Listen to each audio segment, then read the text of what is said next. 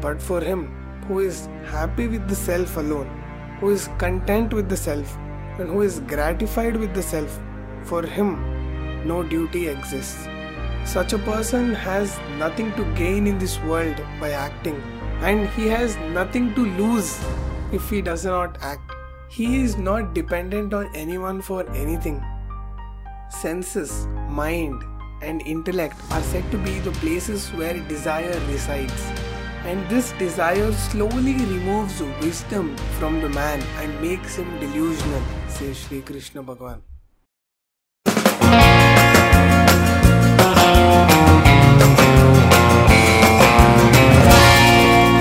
A Sankarshan Joshi trip. Hello ladies and gentlemen, welcome to the chapter 3 of the Bhagavad Gita series. This is a Sankarshan Joshi trip podcast and I'm your host Sankarshan Joshi. Chapter 2, Sankhya Yoga, talks about the right understanding that we need to have and the right outlook towards life and mortality and action. This is chapter 3. It is Karma Yoga, the yoga of action.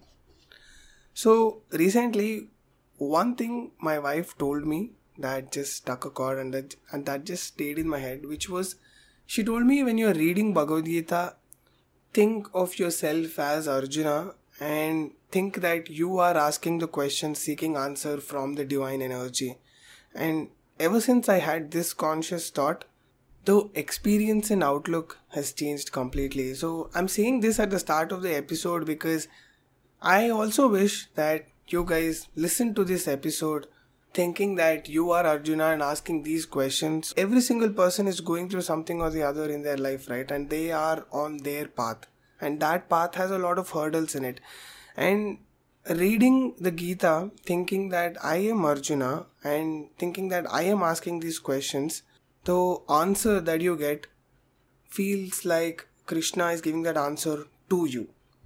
So, without any ado, let's start the episode. The chapter starts out with Arjuna asking Krishna, if you consider having the right understanding superior to action, then why are you urging me to do this fearful action? So at this stage, Arjuna is still contemplating to pick up the weapon and wage the war. And Arjuna continues saying, with your unclear words, you seem to confuse me and I am already confused. So just tell me one thing through which I can attain the Supreme God.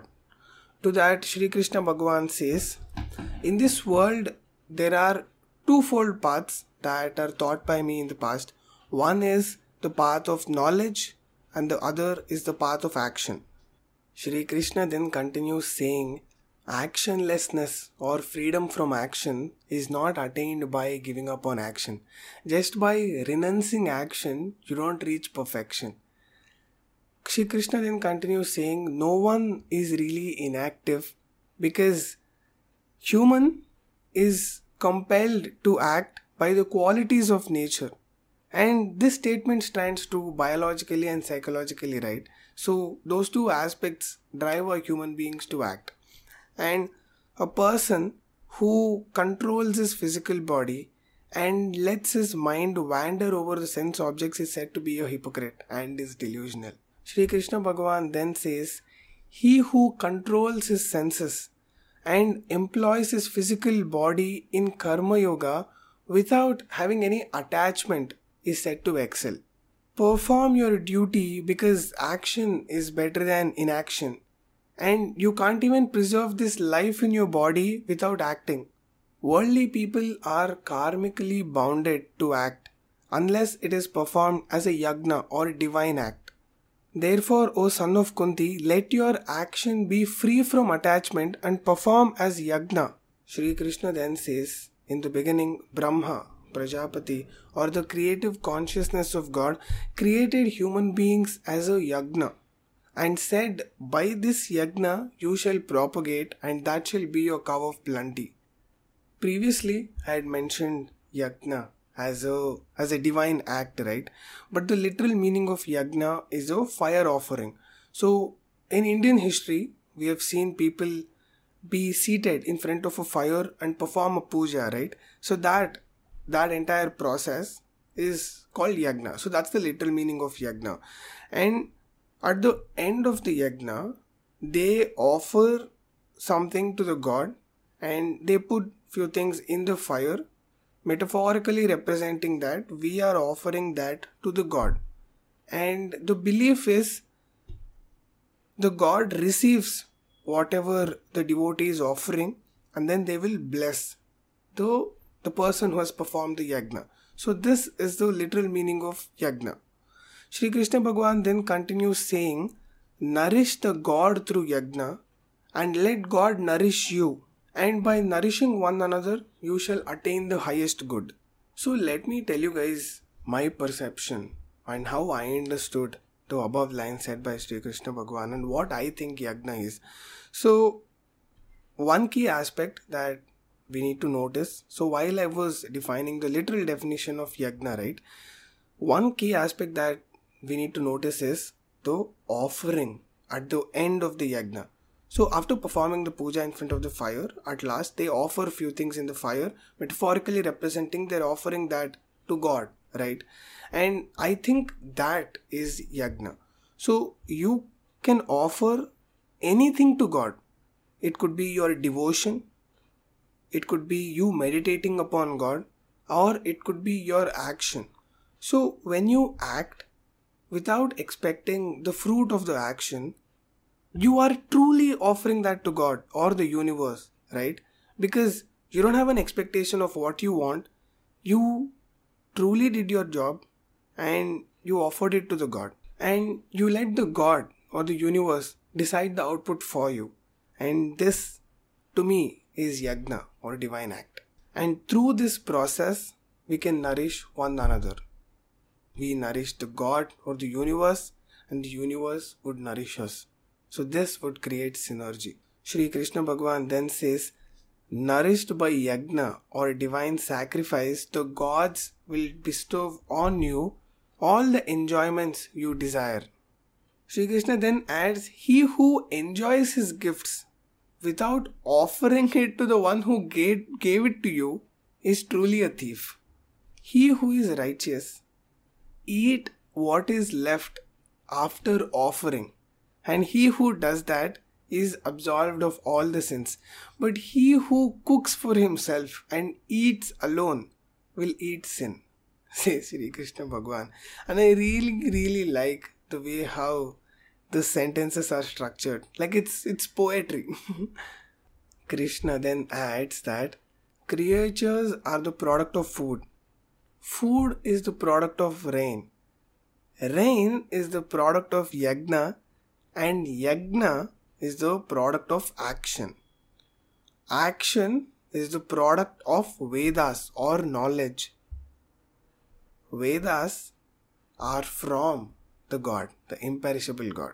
Hence, the all-pervading Brahman, the eternal God, is in yagna or the divine act or the divine sacrifice. So, previously, while I was reading, it said that food is a product of rain, but rain is the product of yagna. So this is a very interesting statement, right? So I had a conversation about this with my dad as well. So centuries ago, people performed yagnas, the pujas, for the welfare of the people in the kingdom. So if there is a famine, the king would perform a yagna, offering that yagna to God and hoping and praying for rain, and hence it would rain. So back in the days, this was a very literal concept. So people were very elevated in their spiritual state. So a lot of miraculous things happened back in the day, and I am nobody to deny or dismiss them because I don't know anything.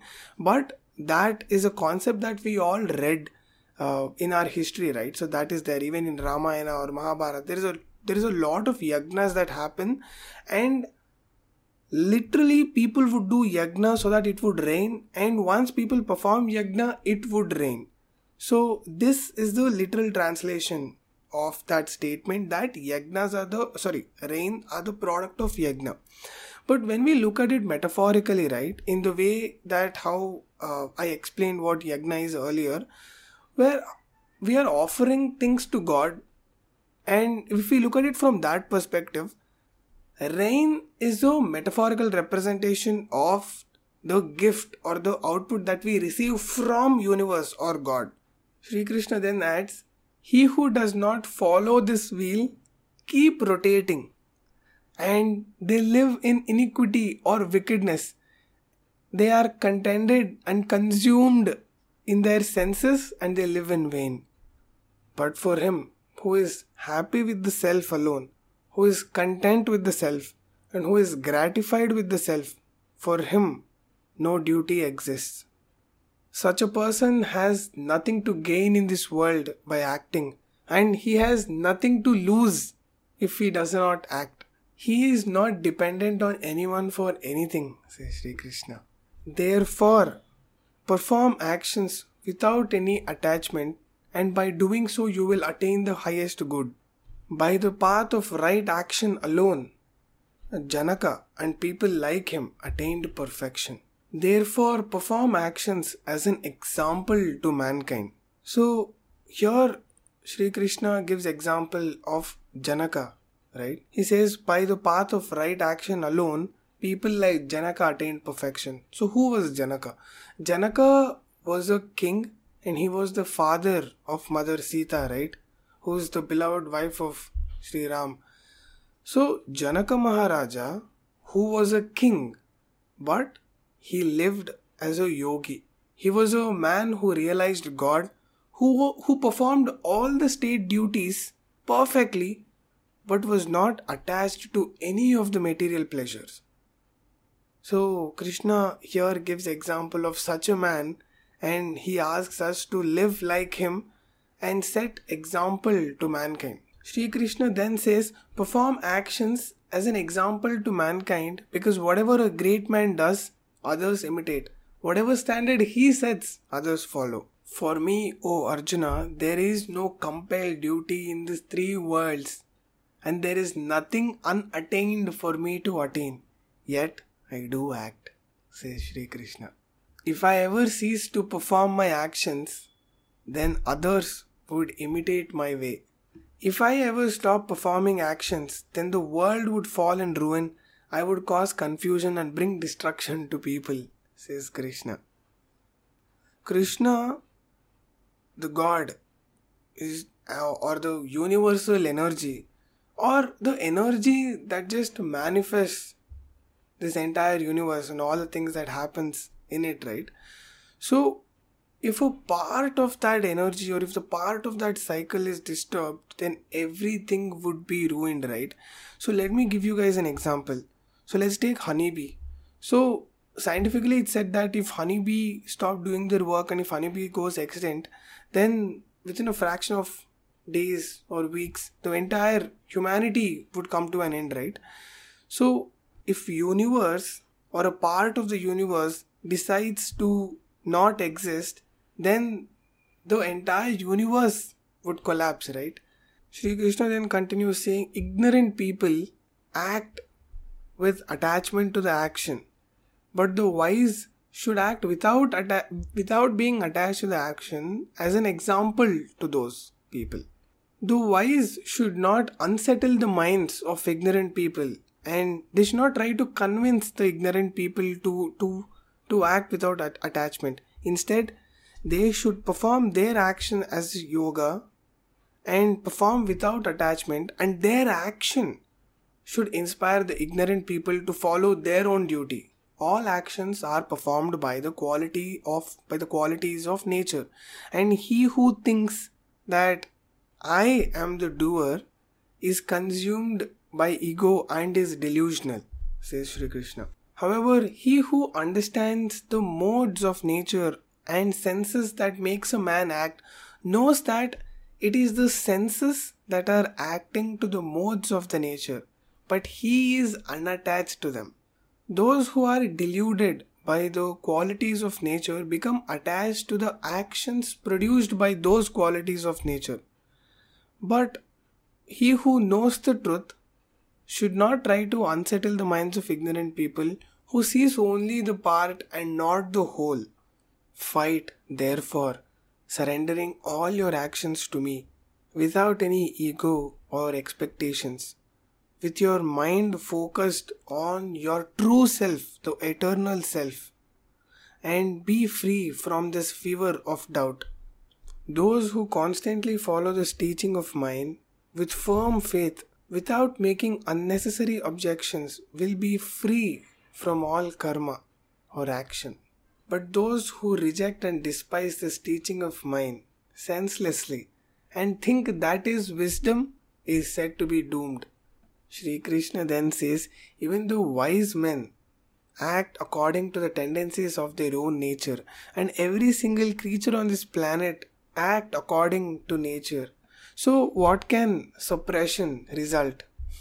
Each sense has its own attraction and repulsion. So one should not get succumbed to them, because this is the hurdle to one's path of realizing God. Shri Krishna then says, it is better to follow one's own dharma or swadharma, no matter how imperfect it is, than following someone else's dharma.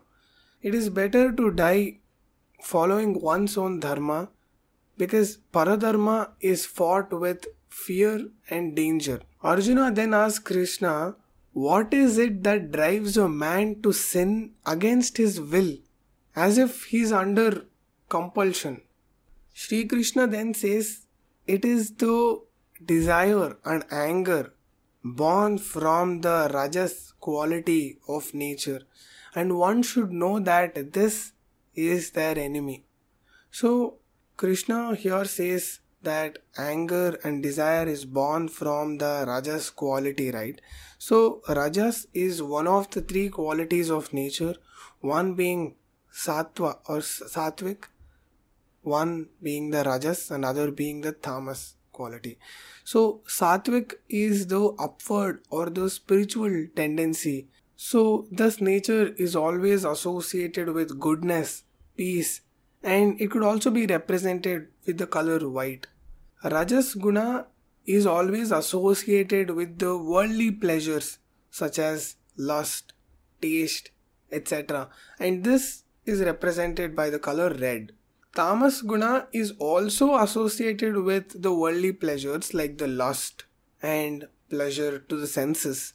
But this is a fully negative tendency. It is also associated with violence and unkindness. So if it had to be represented with color, black would be the color that it would represent. Shri Krishna then says, as fire is concealed with smoke and mirror is covered with dust, as embryo is covered with womb, this teaching of mine is concealed with desire. Knowledge is darkened, O son of Kunti, by this eternal enemy of truth seekers in the form of desire, which is insatiable. Senses, mind, and intellect are said to be the places where desire resides. And this desire slowly removes wisdom from the man and makes him delusional, says Shri Krishna Bhagavan. Therefore, Arjuna, control your senses first, then you will destroy desire, which is the destroyer of knowledge and self-realization. Senses are said to be superior. Mind is said to be superior to senses. Intellect is said to be superior to mind. But the real self, the eternal self, is said to be superior than intellect. O Arjuna, control yourself by the real self and destroy this enemy who is hard to conquer, wearing the form of desire, says Shri Krishna Bhagavan. And that is the end of chapter 3. I really enjoyed studying chapter 3 because it focuses and talks about desire, and as Krishna says, that is a biggest enemy of human beings, right? The desire can take up any form, and Krishna also mentions that your mind, intellect and senses, desire will be residing in these places and slowly it will eliminate wisdom. So in this day and age, there are so many things that we could desire as human beings. So reading this chapter and understanding it was a very eye-opener in a lot of ways. I hope that this episode had impact on you guys too. So thank you for tuning in and thank you so much for listening. This podcast is available on video as well as audio. If you want the video version, head to YouTube. If you want to listen to me on audio streaming platforms, head to Spotify, JioSaavn, Ghana, Apple Podcast, Google Podcast. Thank you. Until next time, stay tuned.